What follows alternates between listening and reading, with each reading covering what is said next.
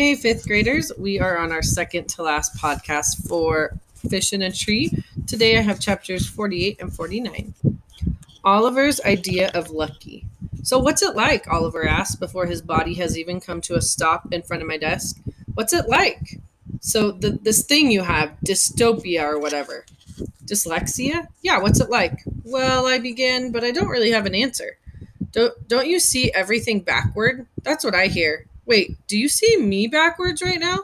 No, I don't think so. Then a mind movie of the butterflies at the museum drops into my head and I look back up at him. It's kind of like the letters on the page flutter like butterflies. Wait, you mean they move? The letters move? I nod. His eyes widen.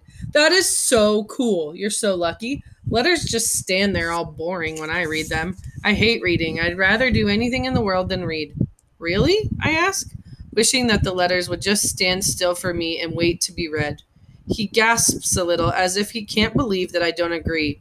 Yeah? Are you kidding? Last summer, my mother kept giving me the choice of reading or washing her car.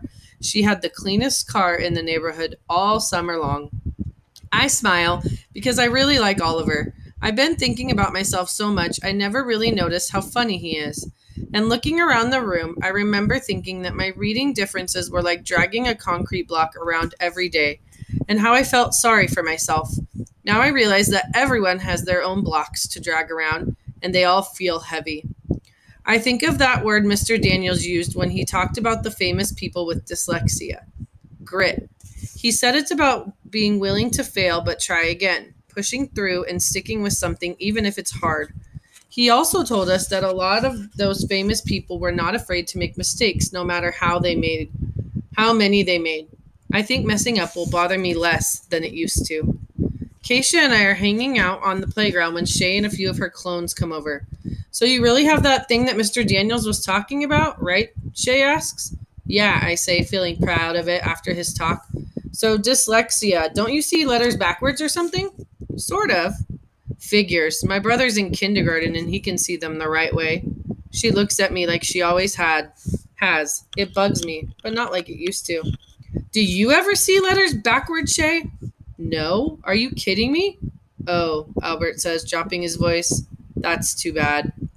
Why is that too bad? Oh, well, it's a sign of intelligence. And then this thing just comes over Albert, like he's all relaxed and everything, standing in a way that isn't all stiff and Albert-like. I know that you think I'm a nerd and everything. I mean, you've called me all kinds of things, but there is one thing you've never called me. What could that be? Dumb. You've never called me dumb. What is your point, Albert? Well, there are a lot of letters that I've always seen backwards, and Allie sees more than I do. So who knows how smart she must be? Wait, Albert sees letters backwards? Shay is thinking about it, looking like she just found out she's the only one not invited to a party. What letters do you see backwards? Well, O, I, T, A, M, V, X, U, and a couple others.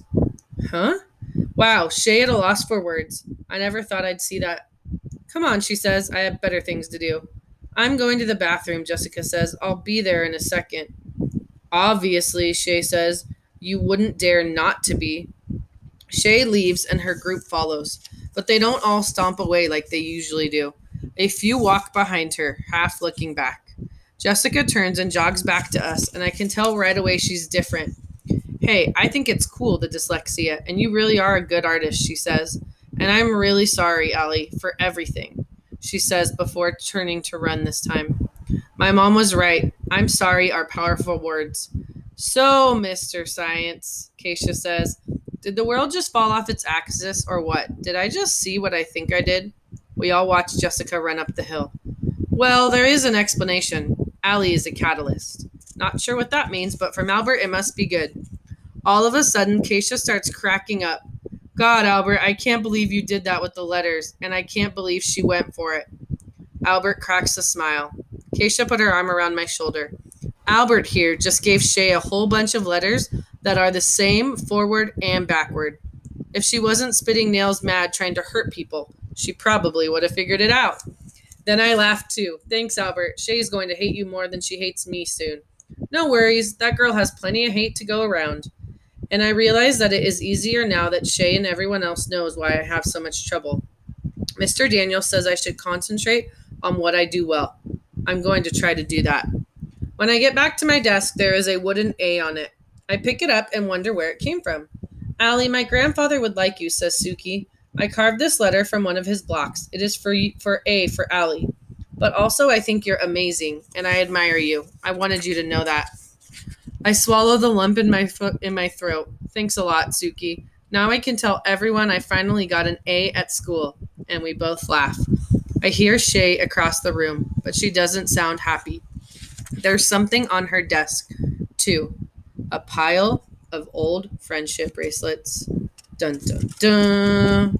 Chapter 49. I see the light. During break time, Albert and Keisha are talking about her new ideas for recipes. Jessica and Max and some other kids are laughing about something while Shay sits at her desk watching them. She seems like she's not sure what to do, which is an odd thing to see. Finally, she stands and walks over. However, they don't really acknowledge her, especially Jessica. Something about it reminds me of those empty Sunday dishes when Shay and Jessica made me feel small for being me. Now it's hard to imagine feeling that way. Oliver is going from desk to desk. As he does, kids are holding their arms over their heads to make a big circle. Then he says something and they answer. When they do, he jumps and laughs. Finally, he gets to Shay and I can hear what he's saying. Hold your arms up over your head to make a circle. She hesitates but does it, which surprises me. Now, Oliver says, spell image and then say light bulb. IMAGE light bulb. Oliver jumps up and laughs. Shay drops her arms. You're such a freak, Oliver. Go stink somewhere else. He goes to Keisha, and they do the same thing with the arms, but she laughs afterwards. And I feel happy for Oliver because I remember a time when he would have sat down and been sad after Shay had said something like that. Looking at Shay, I can tell she's looking around the room, wondering where she fits in now. Wondering how all of this happened. I remember how it felt to be alone in a room full of people. So I take a deep breath and head over. Hey, Shay. Now that I'm close to her, I can really see how upset she is. What do you want? I just thought I'd say hi. While she stares at me, all of the mean things she's done wind through my head, and I wonder if I've made a mistake in coming over. I think, she says, we should call you Alley Cat from now on. Go bother someone else. At first I'm surprised, but then I realize it wasn't a mistake to come over, because it felt like the right thing. Shay's the one who decided to act mean, but at last I tried.